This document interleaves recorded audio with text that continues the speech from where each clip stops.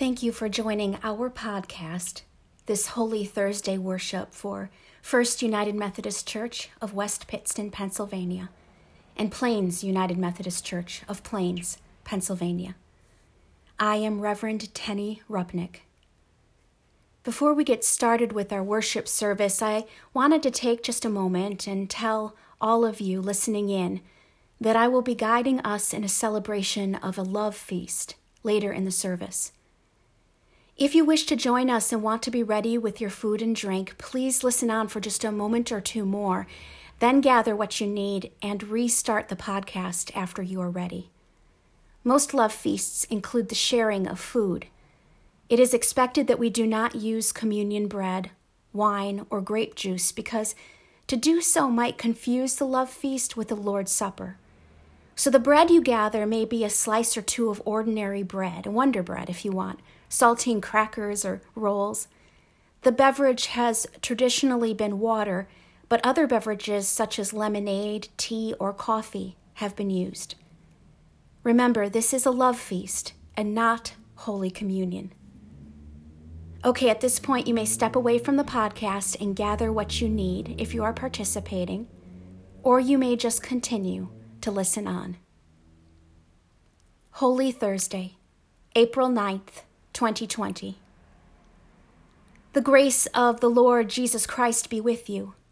Taste and see the goodness of the Lord. Christ has prepared a feast of love. The first hymn I'll be reading this morning is number 285 from the United Methodist hymnal, To Mock Your Reign, O Dearest Lord. To mock your reign, O dearest Lord, they made a crown of thorns, set you with taunts along that road from which no one returns. They could not know, as we do now, how glorious is that crown, that thorns would flower upon your brow, your sorrows heal our own. In mock acclaim, O gracious Lord, they snatched a purple cloak. Your passion turned, for all they cared, into a soldier's joke. They could not know, as we do now, that though we merit blame, you will your robe of mercy throw around our naked shame. A sceptered reed, O patient Lord, they thrust into your hand and acted out their grim charade to its appointed end. They could not know, as we do now, though empires rise and fall, your kingdom shall not cease to grow till love embraces all. The prayer for illumination. Let us pray. Gracious Lord, give us the wisdom of your Spirit to understand and receive the depth and breadth of the love that Christ showers upon us. Bless this reading of your word that we might be transformed by its grace. And all God's children say, Amen. Our Old Testament lesson is from the book of Exodus, chapter 12, verses 1 through 14. The Lord said to Moses and Aaron in the land of Egypt, This month shall mark for you the beginning of months. It shall be the first month of the year for you. Tell the whole congregation of Israel that on the 10th of this month they are to take a lamb for each family, a lamb for each household. If a household is too small for a whole lamb, it shall join its closest neighbor in obtaining one. The lamb shall be divided in proportion to the number of people who eat of it. Your lamb shall be without blemish, a year-old male. You may take it from the sheep or from the goats. You shall keep it until the 14th day of this month. Then the whole assembled congregation of Israel shall slaughter it at twilight. They shall take some of the blood and put it on the 2 doorposts and the lintel of the houses in which they eat it. They shall eat the lamb that same night. They shall eat it roasted over the fire with unleavened bread and bitter herbs. Do not eat any of it raw or boiled in water, but roasted over the fire with its head, legs, and inner organs. You shall let none of it remain until the morning. Anything that remains until the morning you shall burn. This is how you shall eat it: your loins girded, your sandals on your feet, and your staff in your hand, and you shall eat it hurriedly. It is the Passover of the Lord. For I will pass through the land of Egypt that night, and I will strike down every firstborn in the land of Egypt, both human beings and animals. On all the gods of Egypt I will execute judgments. I am the Lord. The blood shall be a sign for you on the houses where you live. When I see the blood, I will pass over you, and no plague shall destroy you when I strike the land of Egypt. This day shall be a day of remembrance for you. You shall celebrate it as a festival to the Lord. Throughout your generations you shall observe it as a perpetual ordinance. Our Psalter reading, Psalm 116, verses 1 through 2, verses 12 through 19. I love the Lord because he has heard my voice and my supplications. Because he inclined his ear to me, therefore I will call on him as long as I live. What shall I return to the Lord for all his bounty to me? I will lift up the cup of salvation and call on the name of the Lord. I will pay my vows to the Lord in the presence of all his people. Precious in the sight of the Lord is the death of his faithful ones. O Lord, I am your servant. I am your servant, the child of your serving girl. You have loosed my bonds. I will offer you a thanksgiving sacrifice and call on the name of the Lord. I will pay my vows to the Lord in the presence of all his people, in the courts of the house of the Lord in your midst, O Jerusalem. Praise the Lord. Our second hymn reading is from number 286, O Sacred Head, Now Wounded. O sacred head now wounded, with grief and shame weighed down, now scornfully surrounded with thorns, thine only crown. How pale thou art with anguish, with sore abuse and scorn. How does that visage languish, which once was bright as morn?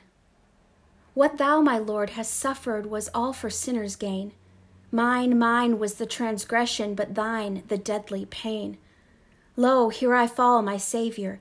'Tis I deserve thy place. Look on me with favor, vouchsafe me to thy grace. What language shall I borrow to thank thee, dearest friend, for this dying sorrow, thy pity without end? O make me thine forever, and should I fainting be, Lord, let me never, never outlive my love to thee. Our gospel lesson is taken from the Gospel of John, chapter 13, verses 1 through 9. Now before the festival of the Passover, Jesus knew that his hour had come to depart from this world and go to the Father. Having loved his own who were in the world, he loved them till the end. The devil had already put it into the heart of Judas, son of Simon Iscariot, to betray him, and during supper, Jesus, knowing that the Father had given all things into his hands, and that he had come from God and was going to God, got up from the table, took off his outer robe, and tied a towel around himself. Then he poured water into a basin and began to wash the disciples' feet and to wipe them with the towel that was tied around him. He came to Simon Peter, who said to him, Lord, are you going to wash my feet? Jesus answered, You do not know now what I am doing, but later you will understand. Peter said to him, You will never wash my feet. Jesus answered, Unless I wash you, you have no share with me. Simon Peter said to him, Lord, not only my feet, but also my hands and my head. The word of God for the people of God. Thanks be to God.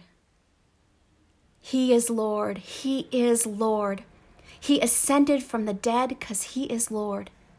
Every knee shall bow, every tongue confess that Jesus Christ is Lord. Let us pray together. Gracious God, Christ emptied himself and humbled himself by being born in human likeness and being found in human form. He also emptied himself and humbled himself through his actions, by his service and his love.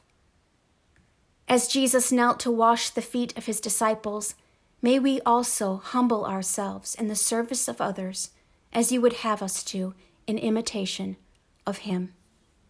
Amen. At this time, we will participate in the love feast. The love feast, or agape meal, as it is also known, is a Christian fellowship meal recalling the meals Jesus shared with his disciples during his ministry and expressing the community and sharing the fellowship enjoyed by the family of Christ. Although its origins in the early church are interconnected with the origins of the Lord's Supper, the two services became quite distinct and should not be confused with one another. While the Lord's Supper had been practically universal among Christians throughout church history, the love feast has only appeared at certain times and among certain denominations. The love feast has often been held on occasions when the celebration of the Lord's Supper would be inappropriate or strange, perhaps when there was no one present authorized to administer the sacrament, or when the persons of different denominations are present and when those persons don't feel free to take of the Holy Communion together, or when there's a desire to have a hands-on remembrance of the sacrament over something called the internet. These are interesting times we live in. Let me be clear. What we are going to participate in at this time is the love feast, not Holy Communion.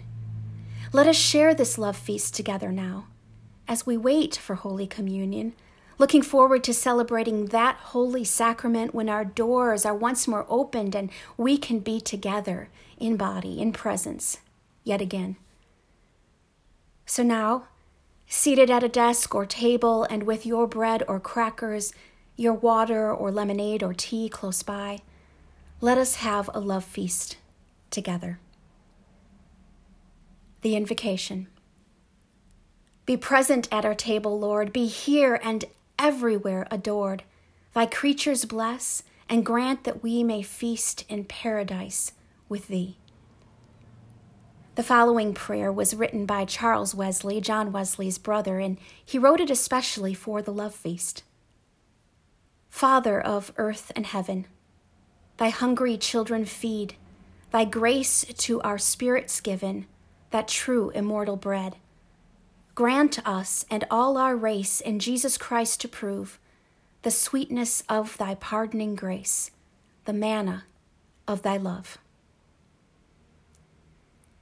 John 6:25-35.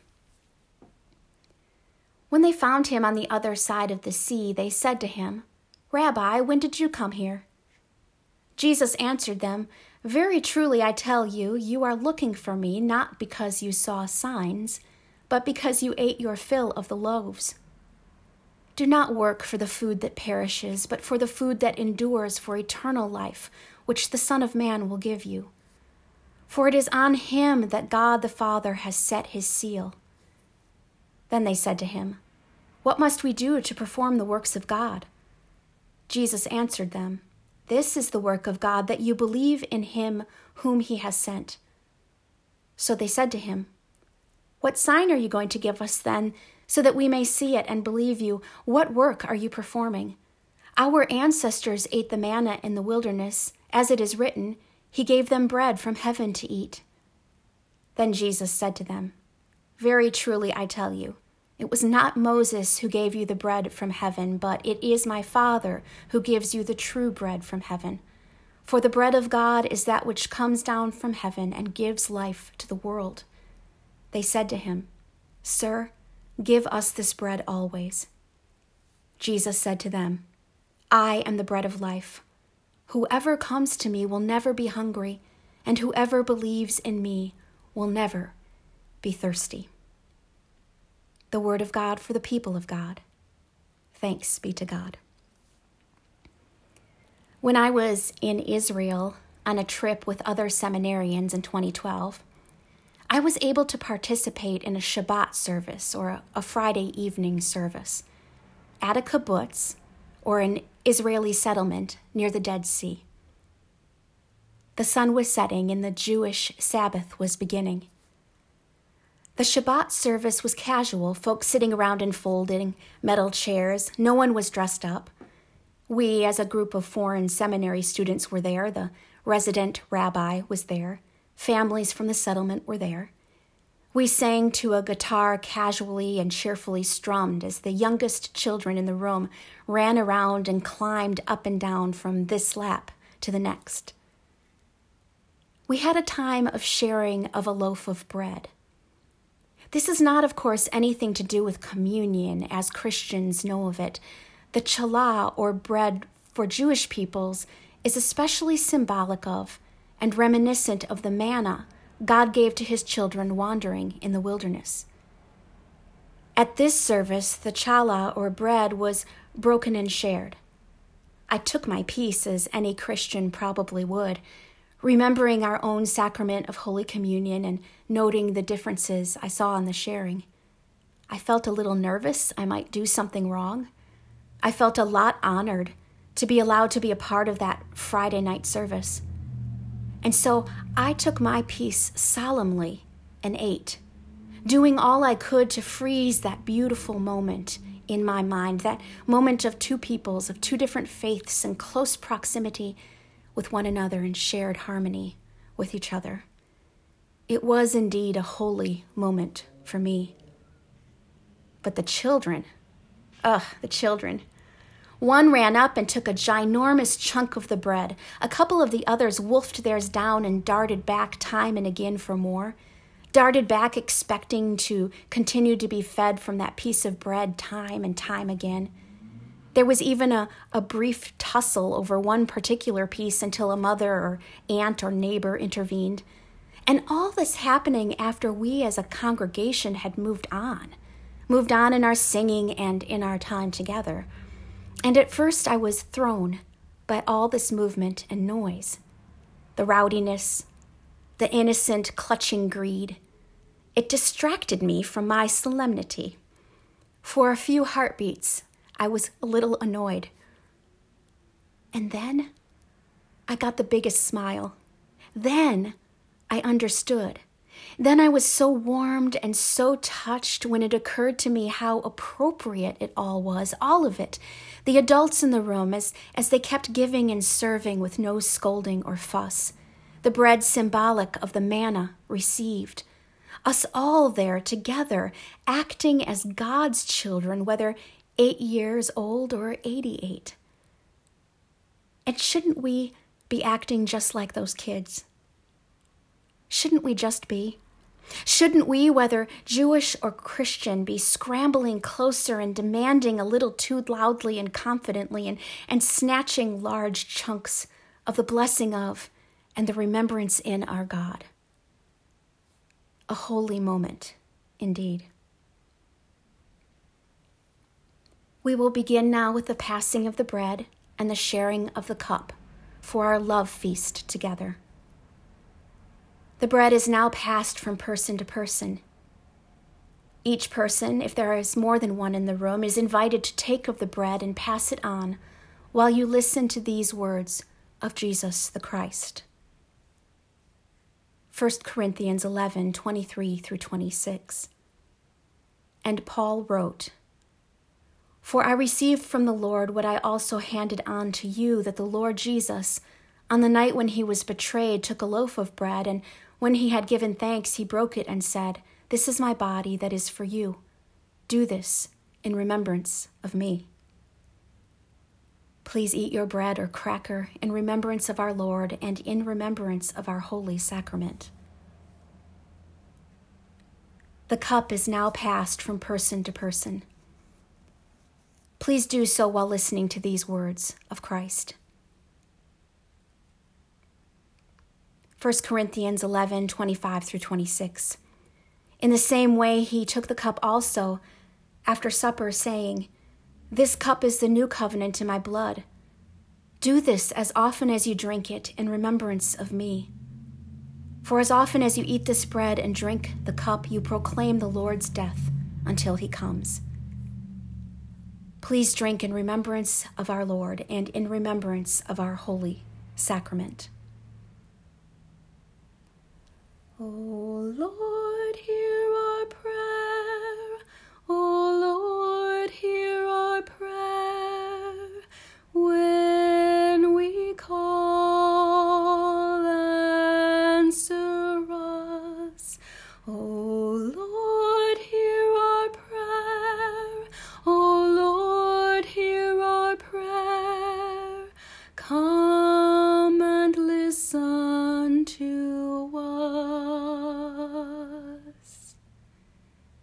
Gracious God, your anointed one, on the night before he suffered, instituted the sacrament of his body and his blood. While we do not observe the sacrament of Holy Communion in this Holy Thursday podcast service, but participate in a love feast instead, we do ask that you guide us to a remembrance of that meal and of his commandments to eat and to drink, and to do it as often as we can in remembrance of him. And all God's children say, Amen. I ask you now to pay special attention to Charles Wesley's words in the next hymn I am about to read, a hymn in which he claimed that while our bodies may be far off remove, we are still one in heart. Number 566, Blessed be the dear uniting love. Blessed be the dear uniting love that will not let us part. Our bodies may far off remove, we are still one in heart. Joined in one spirit to our head where he appoints we go, and still in Jesus' footsteps tread and do his work below. Oh, may we ever walk in him and nothing know beside, nothing desire, nothing esteem, but Jesus crucified. We all are one who him receive, and each with each agree, in him the one, the truth we live, blessed point of unity. Partakers of the Savior's grace, the same in mind and heart, nor joy, nor grief, nor time, nor place, nor life, nor death can part. At this time, we will move into the Tenebrae portion of our Holy Thursday service. A service of Tenebrae, or shadows, is based on a 12th century service and is an extended meditation on the passion or suffering of Christ. It is oftentimes marked by the gradual extinguishing of 16 candles until the space becomes dark and mournful in preparation for the solemnity of Good Friday. In our current context, you may dim your lights, if that's possible for you, at each sound effect that you hear. You will hear blows of a hammer or the clanging of a chime. If that's not possible for you, when you hear those blows and those clangs, just imagine our sanctuary on a night in which we can be there on Holy Thursday, and imagine it getting darker and darker in that sanctuary throughout the readings. God is light, in whom there is no darkness at all. Jesus Christ is the light of the world. And this is the judgment, that the light came into the world, and we loved the darkness rather than the light. The first reading. Jesus went forth with his disciples across the Kidron Valley, where there was a garden which he and his disciples entered. Now Judas, who betrayed him, also knew the place, for Jesus often met there with his disciples. So Judas, procuring a band of soldiers and some officers from the chief priests and the Pharisees, went there with lanterns and torches and weapons. Then Jesus, knowing all that was to befall him, came forward and said to them, "Whom do you seek?" They answered him, "Jesus of Nazareth." Jesus said to them, "I am he." Judas, who betrayed him, was standing with them. When he said to them, "I am he," they drew back and fell to the ground. Again he asked them, "Whom do you seek?" And they said, "Jesus of Nazareth." Jesus answered, "I told you that I am he. So if you seek me, let these men go." This was to fulfill the word which he had spoken, "I did not lose a single one of those whom you gave to me." Then Simon Peter, having a sword, drew it and struck the high priest's slave and cut off his right ear. The slave's name was Malchus. Jesus said to Peter, "Put your sword in its sheath. Shall I not drink the cup which the Father has given me?"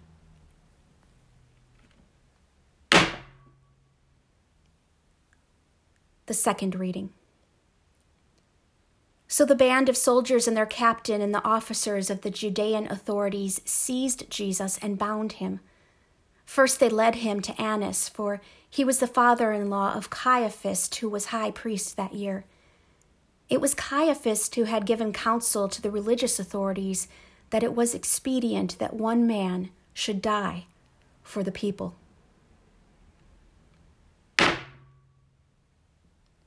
The third reading. Simon Peter followed Jesus, and so did another disciple. As this disciple was known to the high priest, he entered the court of the high priest along with Jesus, while Peter stood outside at the door. So the other disciple, who was known to the high priest, went out and spoke to the woman who guarded the gate and brought Peter in. The woman who guarded the gate said to Peter, "Are you not also one of this man's disciples?" Peter said, "I am not." Now the servants and officers had made a charcoal fire because it was cold, and they were standing and warming themselves. Peter was also with them, standing and warming himself. The fourth reading. The high priest then questioned Jesus about his disciples and his teaching. Jesus answered him, "I have spoken openly to the world. I have always taught in synagogues and in the temple where all Jewish people come together. I have said nothing secretly. Why do you ask me? Ask those who have heard me what I said to them. They know what I said." When he said this, one of the officers standing by struck Jesus with his hand, saying, "Is that how you answer the high priest?" Jesus answered him, "If I have spoken wrongly, bear witness to the wrong. But if I have spoken rightly, why do you strike me?" Annas then sent him bound to Caiaphas, the high priest. The fifth reading. Now Simon Peter was standing and warming himself. They said to him, "Are not you also one of his disciples?" He denied it and said, "I am not." One of the servants of the high priest, a kinsman of the man whose ear Peter had cut off, asked, "Did I not see you in the garden with him?" Peter again denied it, and at once the cock crowed. The sixth reading. Then they led Jesus from the house of Caiaphas to Pilate's headquarters. It was early. They themselves did not enter the headquarters so that they might not be defiled, but might eat of the Passover. So Pilate went out to them and said, "What accusation do you bring against this man?" They answered him, "If this man were not an evildoer, we would not have handed him over." Pilate said to them, "Take him yourselves and judge him by your own law." The religious authorities said to him, "It is not lawful for us to put any man to death." This was to fulfill the word which Jesus had spoken, to show by what death he was to die. The seventh reading. Pilate entered the headquarters again and called Jesus and said to him, "Are you king of the Jews?" Jesus answered, "Do you say this of your own accord, or did others say it to you about me?" Pilate answered, "Am I a Jew? Your own nation and the chief priests have handed you over to me. What have you done?" Jesus answered, "My kingship is not of this world. If my kingship were of this world, my servants would fight that I might not be handed over to the religious authorities, but my kingship is not from the world." Pilate said to him, "So you are a king?" Jesus answered, "You say that I am a king. For this I was born, and for this I have come into the world, to bear witness to the truth. Everyone who is of the truth hears my voice." Pilate said to him, "What is truth?"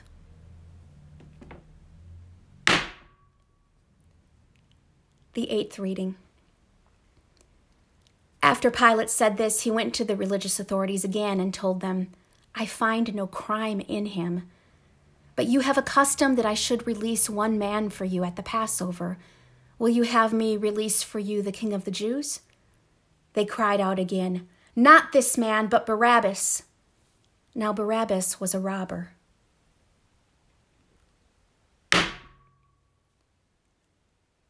The 9th reading. Then Pilate took Jesus and scourged him. And the soldiers plaited a crown of thorns and put it on his head, and arrayed him in a purple robe. They came up to him, saying, "Hail, King of the Jews!" and struck him with their hands. Pilate went out again and said to them, "See, I am bringing him out to you, that you may know that I find no crime in him." So Jesus came out, wearing the crown of thorns and the purple robe. Pilate said to them, "Behold the man." When the chief priests and the officers saw him, they cried out, "Crucify him! Crucify him!" Pilate said to them, "Take him yourselves and crucify him, for I find no crime in him." The religious authorities answered him, "We have a law, and by that law he ought to die, because he has made himself the Son of God."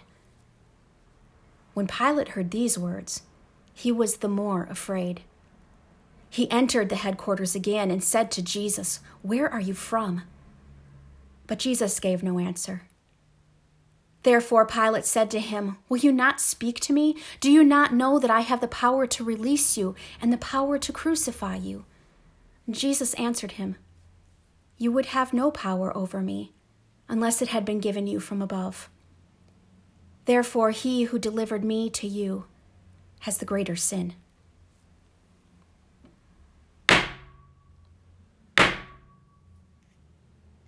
The 10th reading.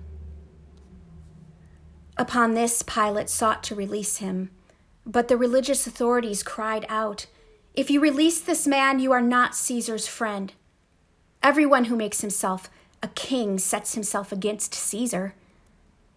When Pilate heard these words, he brought Jesus out and sat down in the judgment seat at a place called the Pavement.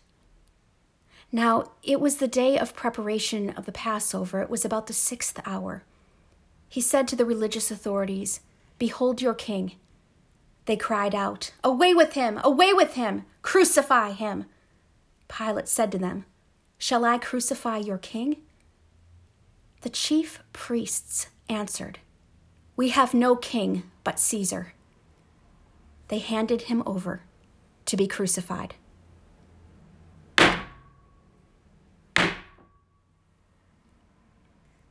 The 11th reading. So they took Jesus, and he went out, bearing his own cross, to the place called the place of the skull, which is called in Hebrew Golgotha. There they crucified him, and with him 2 others, one on either side and Jesus between them. Pilate also wrote a title and put it on the cross. It read, "Jesus of Nazareth, the King of the Jews." Many of the Judeans read this title, for the place where Jesus was crucified was near to the city, and it was written in Hebrew, in Latin, and in Greek.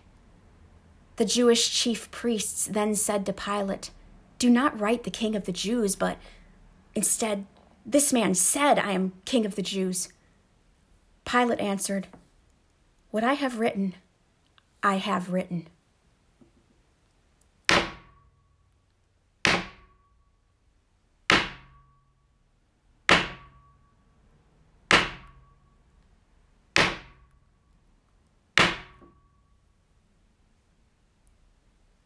When the soldiers had crucified Jesus, they took his garments and made 4 parts, one for each soldier, also his tunic. But the tunic was without seam, woven from top to bottom, so they said to one another, "Let us not tear it, but cast lots for it, to see whose it shall be." This was to fulfill the scripture, "They parted my garments among them, and for my clothing they cast lots."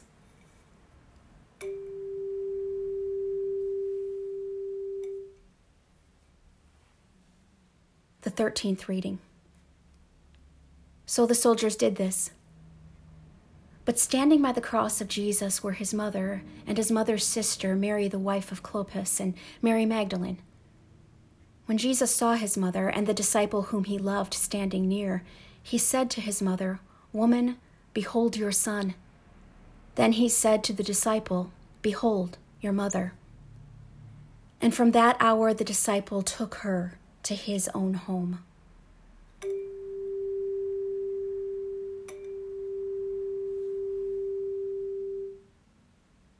The 14th reading. After this, Jesus, knowing that all was now finished, said to fulfill the scripture, "I thirst." A bowl of vinegar stood there. So they put a sponge full of the vinegar on hyssop and held it to his mouth. When Jesus had received the vinegar, he said, "It is finished." And he bowed his head and gave up his spirit.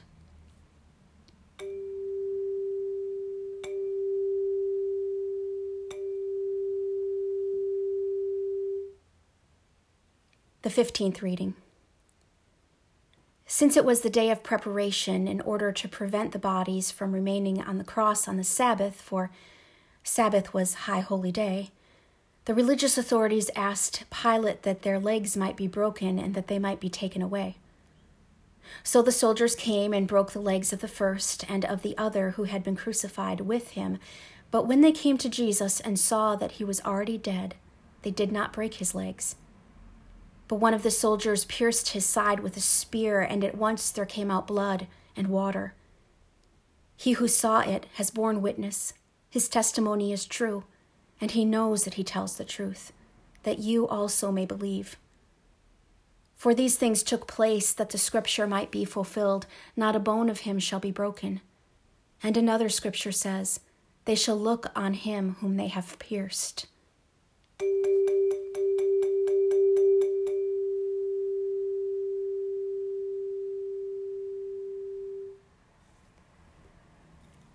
At this time, all would be silent in our sanctuary, the last section being read in darkness.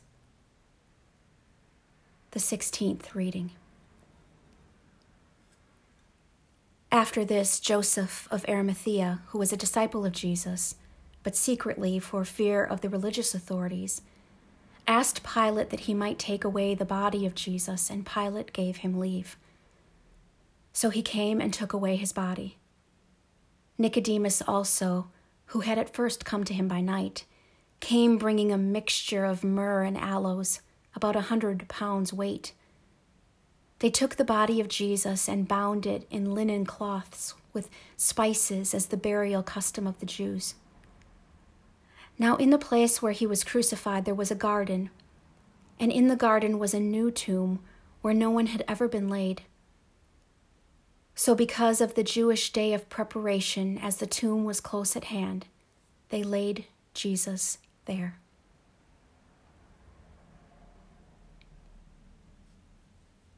Continue to imagine our sanctuary darkened now.